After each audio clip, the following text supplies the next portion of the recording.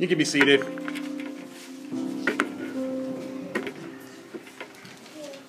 Lord God, we ask that you remind even the loneliest of us in this room that even in the loneliest times that we are not alone. And that your strength is enough to defend us, to be the one that we run to be our sanctuary, Lord. Father, I ask that this time be holy. Let this time be set for you. In Jesus' name, amen. So we're in this series right now called Our Core Values, trying to just flesh out this fall why we're here, why we exist as a church. When we first moved back from Chico, I got a phone call from another church in town. And one of their leaders asked, "Why are you moving back? We're doing everything you used to do. You don't need to come back here."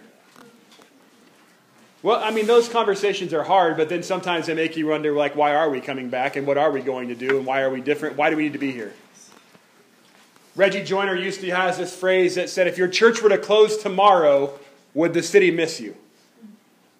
I think that's a very important question for us to ask. So as we journey this fall through our core values, I'm hoping that this becomes one of those things that it is why we're here, why we exist. What makes us different? I don't just want to be different. I want to honor Jesus and the call that he's given us. If that makes us different, fine. But difference cannot define us. These 5 things are what define us. So we started 2 weeks ago with our core value of reach. Why we invite, how do we invite, and what it looks like to invite to bring people into church. Last week we talked about giving, and we talked about this amazing principle that we believe we cannot give God.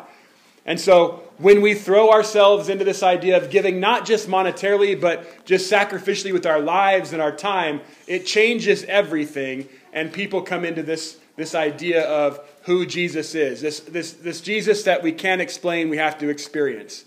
And so today, it takes us into our third core value, which is gather. And I didn't want to just talk about this idea of gathering in the sense, because I was at Hobby Lobby a couple weeks ago. That's right. I am that comfortable with my masculinity that I went to Hobby Lobby. And I love it. The fall thing this year is gather, right? There's all these signs that say gather, and I'm like, oh my gosh, I could spend so much money and just totally outfit the whole place and gather stuff. I didn't.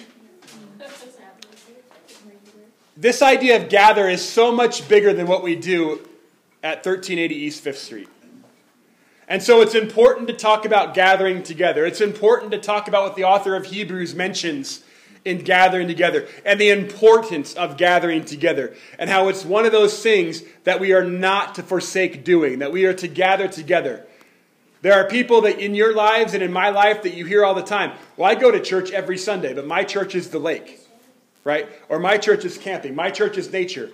Look, I'm telling you, I completely believe. I had a very, very heavy day on Friday, and I got to go out and be in the mountains yesterday. There is no doubt that I am close to God when I'm in the mountains. And I'm refreshed when I'm in the mountains. But that's not church. That's not assembly. Ecclesia. This idea that we assemble together. And that is what we are not to forsake. But it is so much bigger than that. Because listen, here's the problem. When we talk about gathering, so many times pastors mean attendance. It's important that you gather on a regular basis, because I just read a Gallup poll that says now regular means 1.2 Sundays a month. So we need to nip that in the bud, because no, this is not why we gather. It's the same thing. We don't invite because we need these chairs filled. That's not what we invite. We reach out to our community because we have something that we truly believe that will change their life. That's why we invite people to this place, so they can hear about a hope that's different. The reason why we gather together has nothing to do, okay, it has something to do with us being in the same room. But I'm going to challenge you to think outside of what your idea of gather means. And I want you to challenge this idea of what gathering looks like and why we gather. Let's start with this command from it is a command in the book of Hebrews, chapter 10. Verse 24. verse 24 and 25. It says, "And let us consider how we may spur one another on toward the love and good deeds. Let us not give up meeting together, as some are in the habit of doing, but let us encourage one another, and all the more as you see the day approaching." Let us consider how we may spur each other on.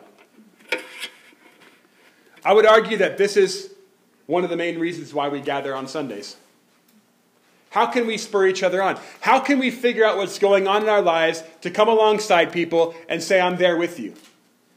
How can we figure out what's going on in our community? How can we figure out about families that need help if we're not gathering together? I don't know if you know this or not, but the city doesn't call me to tell me when people need help. The hospital does not call me to tell me you're there. So unless we gather together to pass this information on so that we can spur each other on, this is a beautiful reason to gather. But I would argue it's not the reason that we gather. There's a word that has been wrestling around in my head for a long time, and that word is sacred. What makes something sacred? What makes space sacred? What makes anything... This word is so big, right? When I hear this word sacred, I automatically go back to these lessons about sages and prophets and kings and priests and all these things. Sacred just seems to go along with all this heavy stuff. This idea of sacred. Well, I know why the word came up. A couple weeks ago, they tore down the prayer chapel at Southern Nazarene University. Not because they don't believe in prayer anymore. It flooded.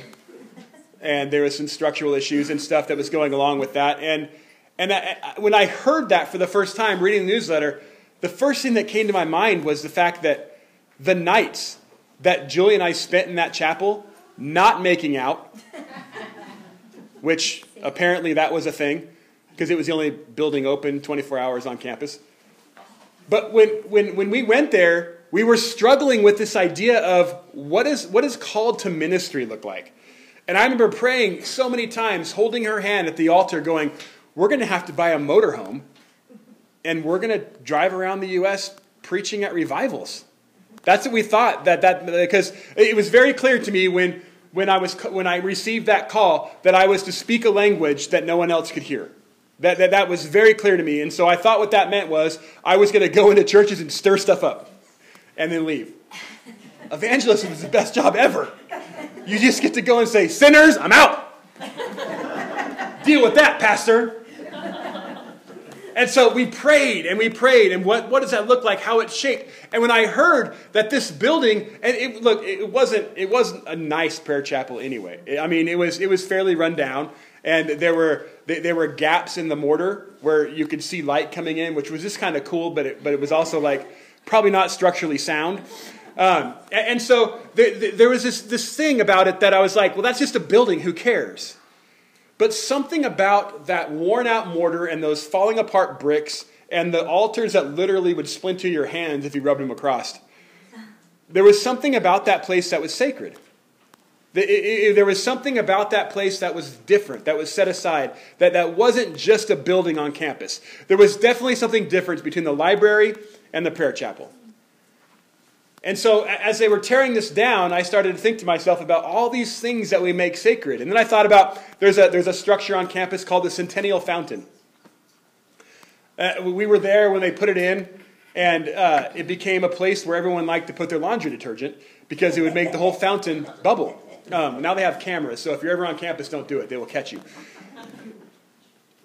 The stones in that fountain are from a building that was from Texas, that was the predecessor to Southern Nazarene, Texas Holiness College.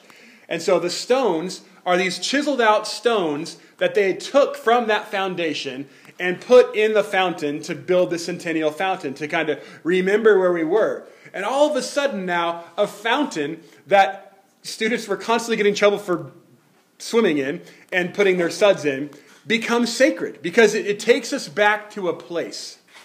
I remember my friend Michael Pigg, who is a pastor in San Marcos, Texas. He told this story about when the fountain was being built, that his father-in-law remembered running around those stones when he was a kid. And so it's like these things happen. These places become sacred to us. But there's nothing unique about these places. It's just a fountain. None of us would go to the Greenhouse Center over on Curry and be like, oh my gosh, this fountain takes me to a place of Jesus. It's just a fountain. But we have these things. This is probably one of the most disgusting boards you've ever seen. It's just a board. You know what this is? This is a floorboard from the first church in Pilot Point, Texas. From the first church in Nazarene. This is one of the hardwood floorboards. Peter and Wendy were there this last summer, and they brought this back to me because they know that I'm a Naz nerd, and that I would appreciate this. This is just a piece of wood that none of us would ever display. But there's something different about it. There's something different about it because the people that stepped on this floor, the people that went before us, the prayers that this floor has heard, the things that took place in that little chapel happened on this. And there's a piece of this. To me, this is a sacred piece of wood. We have two of them, and they're going to be our cross in the sanctuary, which I'm really excited about because I'm kind of a dork. But they also brought back this, which is another piece of the floor, but it's got a picture of the church. This is the very first Church of the Nazarene from 1908 in Pilot Point, Texas. And it's got it branded in the back. I'm pretty sure Dwayne was pretty smart and started selling these. He's like, I know how we can fundraise. There's something sacred about these things. I think about the sanctuary at Sparks First Church. And I think about the time that God spoke to my heart and I went down to that altar. And I remember the time that Julie and I promised our lives to each other there. There are sacred places that we deal with. On Friday, I went to a memorial service of a friend of mine from high school that was shocking. You know, it's hard when either you do two things. You either realize how old you're actually getting and you become a realist that people your age are dying, or you just went, what in the world? And I was in the what in the world category. And I remember sitting in that room. It was a chapel in a funeral home, but it was beautiful. There was a cross on the wall. The chapel, it looked like the typical 70s church that if you flipped upside down, it'd be a boat. You know, it kind of had the... and I was sitting in there, and I thought, oh my gosh, there are a lot of people that would never claim to even consider Jesus in this room right now. A lot of hardcore theater type people. And I thought to myself, but there's something sacred about this moment right here. There's something sacred about what we're doing right now. So I think that I know what makes something sacred. It's when we gather there. It's a place that we gather together intentionally that we meet God. So when you think about the Israelites, for years and years and years and years, traveling around from place to place, their sacred spot, the place they gathered, was a tent that they set up. They gathered in this place, and the tent was not sacred. The tent was just a tent. And as the presence of God was placed in that tent, and the people gathered around to worship, the place became sacred. So there's something about us gathering that's more than just spurring each other on with encouragement. It's more than just making sure we had a good week. It's more than just making sure where we're going to go to lunch and who's going with whom afterward. Gathering is so much more than that, because as we gather, as the body of Christ gets together, as we set aside time to meet with God, we make any space sacred. It doesn't matter where we are. It doesn't matter if we're still in the coffee shop of what is going to be a beautiful church one day. Because I believe fully, and we say this a lot around here especially, because you know what I'm talking about when I say that the church is the people, not the building. And I believe that wholeheartedly. But there is something about when the church gathers in a building and we declare this place to be sacred. There are times that I've been in church that I've seen people anointing drums. with oil. Mostly because we all know that drums are not sacred. We have to pray the devil out of them. But it's amazing how we do these things because sacredness is so important. But what makes sacredness is the fact that we gather together with one another in the presence of God. That's what makes things sacred. So gathering together on Sundays is bigger than just church attendance. It's bigger than just numbers. It's not even quantitative. What makes gathering important is because this place is sacred with you in it. And so when you're at home on Saturday, you're like, they're not going to miss me. No, you know what? We may not see that you're not here. We will. We're not big enough yet. But that's not why I want you here. I don't want you here so we can tick a box so Lynn can count one more person. I want you here because your presence makes this place that much more sacred. We gather together to declare that this place is holy. And as we're here, it becomes holy. It becomes sacred. We talk about this all the time. One of the hardest things about this construction thing is we don't have altars right now because we just don't have room. Now, for a lot of us West Coasters, altars are just places we might go pray sometimes. But if you go to the Midwest, altars are sacred places. You sit on one, you're going to get yelled at. And it's not even like, you know, the 75-year-old woman that's sitting in the front row that you usually address by sister so-and-so. She's not the one that's going to yell at you. It's going to be a 25-year-old that gave their life to Jesus on that altar, and you better get your butt off it. Because it becomes sacred. The thing that makes us in the presence of God is the fact that God comes to meet us when we gather. There's a truth to this idea that where two or more come together, God is with us. And wherever that takes place, it becomes sacred.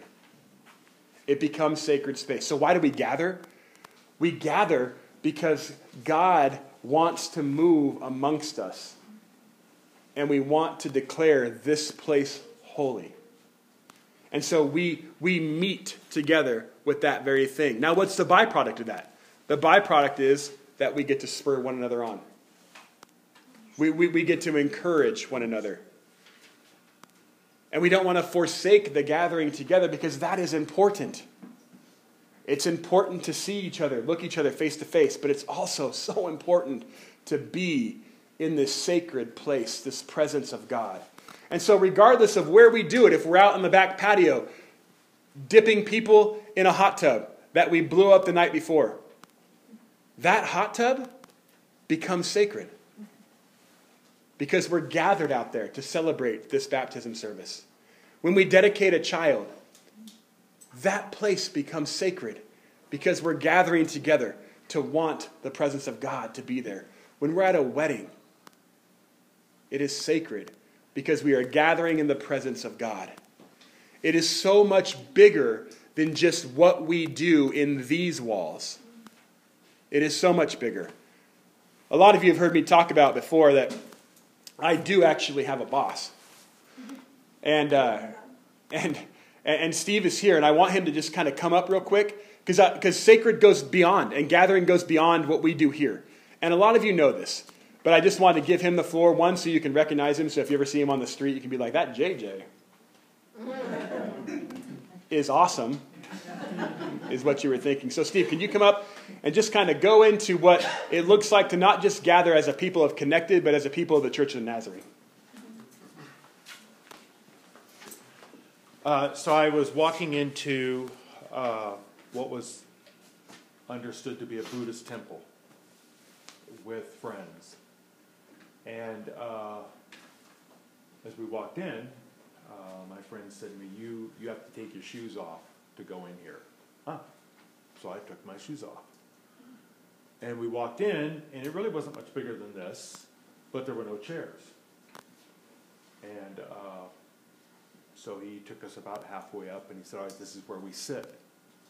All right. So we sat down on this floor, and he goes, now you need to sit on your feet. You can't sit Indian style, and you definitely cannot point the bottoms of your feet to the front of the temple. All right. So I sat on my feet and I thought, man, I hope this isn't a long service. But nobody came. There was no service. It was just on our time. But our feet could never point the front. So we got done and we stood up and he said, now, when we leave, you back out of this room. You don't ever turn your back on the altar in front. So we backed out of the room. And we put our shoes on and we walked away. And it was pretty amazing in its own way. I'm not a closet Buddhist, so you can relax about that. But I found some value in that moment. We didn't gather like this. We didn't talk to anybody. We didn't sing, nothing. It was just their relationship with their consciousness in whatever that was in the front of the room. When we gather in this tradition, there is a living, holy presence amongst us, whether we get it or not. And one of the things I think about when we talk about gathering, the church has always had its identity and its mission rooted in local community. And in this local community, we also understand that this is our opportunity to affirm the church even beyond where we are today. A local community is always dependent on whoever came before us. And we are always accountable to whoever is going to follow us in this place. Think about that. It is not just, I came, I got something, I left. But we're here not necessarily because this building was built to be a church, but it's going to be, because it is. But there are people who preceded us. There are people who will come after us, and the reality is we will be forgotten. They won't remember our names. I remember the guy, I think he was from Oklahoma or something. He was like the pastor and had a really cute wife, you know, that kind of stuff, you know. And his kids, yeah. And his kids were really awesome. What was this guy's name? I don't know. We'll be forgotten.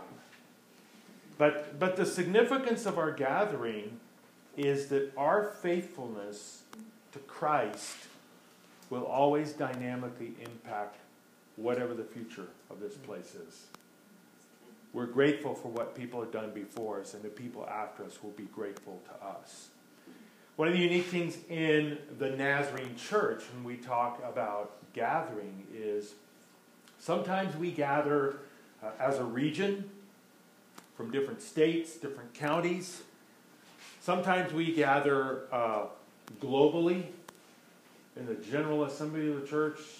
Some are here this morning that were here this summer, and we gathered about 9,000 people down in Phoenix with people all over North America. And there was a whole lot of diversity, and there was a whole lot of unity in the worship moments that helped us realize, wow, the church is not just what preceded us and what came after us, but the church is divine. It's God's. And so when we do that, and you're using the language in this series, we do it around our core values. We do it around our understanding of what our mission is that Jesus gave to us. And whether it's a local, a regional, or a global gathering, there is a very intended outcome of our gatherings. And it isn't just to assure loyalty to a denomination. It's so that we will be the aroma of Christ. And we'll realize that it's a bigger aroma than Carson City, Nevada. It's a bigger aroma than the West Coast versus the Midwest. And it is a whole lot bigger than it's a North American thing. It's global. Jesus said it himself, go to all the world. Wherever that is. It's divine.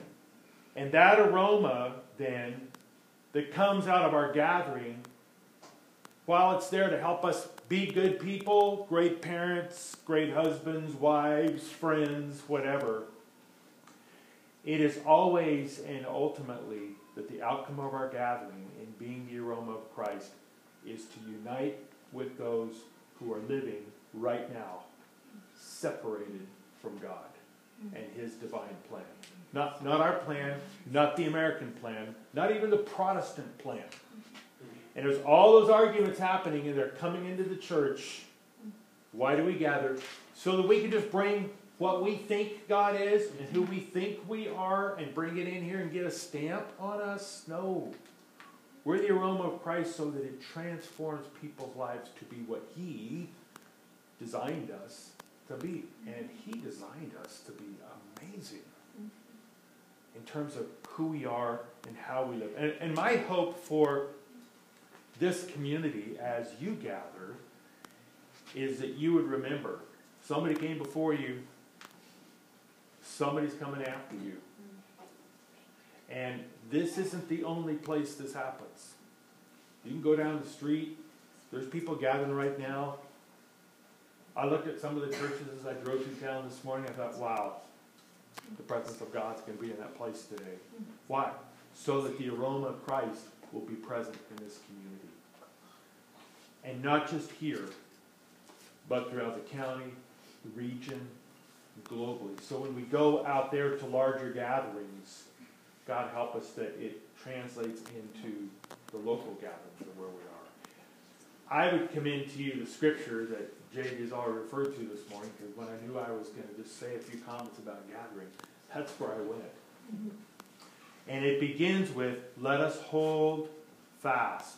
Let us hold on to the profession of our faith. Prior to our gathering, when we gather, and beyond our gathering points. God bless you as you continue to discover the thrill of what it means to be the body of Christ. A few years ago, I was what's called a district president for the Nazarene Youth International, and one of the meetings was in Pasadena. And for those of you that have been through the membership class, you know that Pasadena has a very dear place to the heart of the Nazarene Church. And I was at PASNAZ, is what they call it, Pasadena First Church. And the pulpit that is still there in the front of that church is the same pulpit that Phineas Brzee preached behind. And I remember walking up to that pulpit, and I asked, Keegan was the youth pastor at the time, I said, Keegan, can I touch it?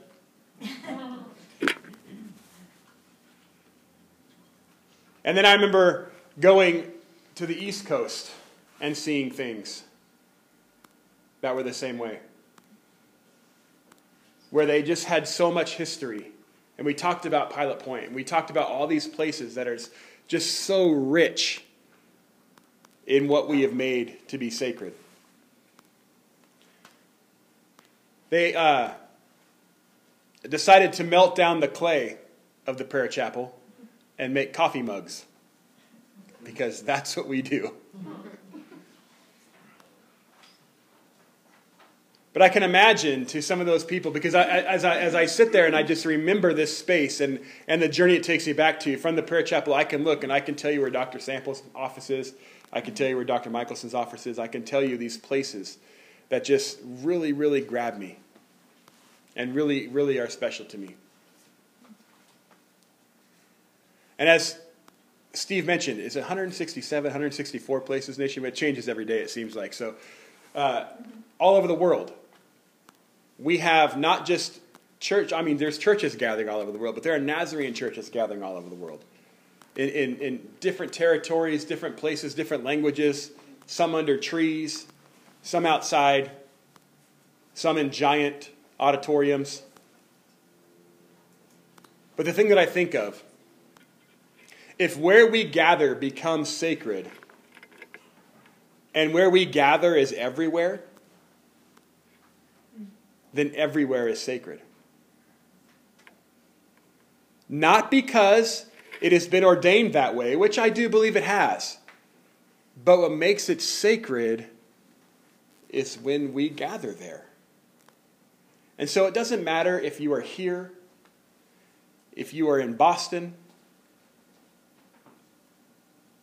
if you are in a small town in Kansas, wherever you are, the identity of Christ comes with you, and that place becomes sacred.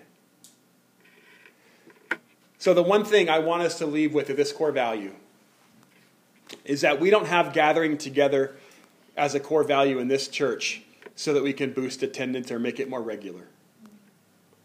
The reason gathering is important in this church is because I miss your face when you're not here. I miss hearing about your new dog and the things she got in trouble with this week. I miss hearing about what went on in your life. There are times that you're gone, and I can't wait till the next week so I can say, how'd you do in the mountain bike race? There are things that I want to know because us gathering is holy, and us being together is holy. And so on a Saturday night, when you're thinking, oh man, there's just no way I'm going to make it. 10 o'clock is so late, or the 49ers are playing. I used to be able to say, don't worry, they're going to lose, but they're winning. It's weird. And you think, I'm just not going to make it to church that day. The last thing I want you to do is get out, get dressed, and come down here because you're obligated to come down here. What I want you to do is come down here because this sacred space is waiting for your sacredness to join it. And we gather for that reason. Steve was talking about how one day we'll be gone and people won't remember us. But you know what they will remember? Things like floorboards. Things like the cross that's on the outside of the building here. The one that didn't burn in the fire. Things that just last. My buddy Michael that I mentioned before has a piece of that stone. Because when he had an evangelist when he was in Snyder, Texas, and he was driving him to where the Texas Holiness College was, and the pastor of the church said, we actually have 2 of those stones out on our porch. And he chunked off a piece, and now it sits on his mantle. But we all do it, right? It's why we buy souvenirs when we go places. We want to remember. We will remember, not because this building used to be a bar. There was a lot of drinking that happened in this room. That's not what we're going to remember. We're going to remember the sacredness. We're going to remember the times that God showed up during baby dedications and baptisms and surrendering lives and just being here as we gather together. We're going to remember ideas and life-changing moments that took place because you gathered to make this place sacred. We invite because we have a Jesus that is better experienced than explained. We give because we believe you cannot outgive God. We gather because we believe God meets us. As the band comes and we go into connecting time, Jess is going to talk about the different stations. But man, what a time to make this place sacred. When you go back and you write on index cards that came from Walgreens, nothing sacred about them, but you write down that burden. When you light a candle, it's just a candle. But we have the ability to make it sacred. When you give, you have the ability to make that offering sacred. And when you take a piece of pita bread and you dip it in juice, I mean, it is 100% grape juice. But that act makes it sacred. So as we gather in our own ways, but together, do it in a way that sacredness is what motivates you to get out of your seat and move.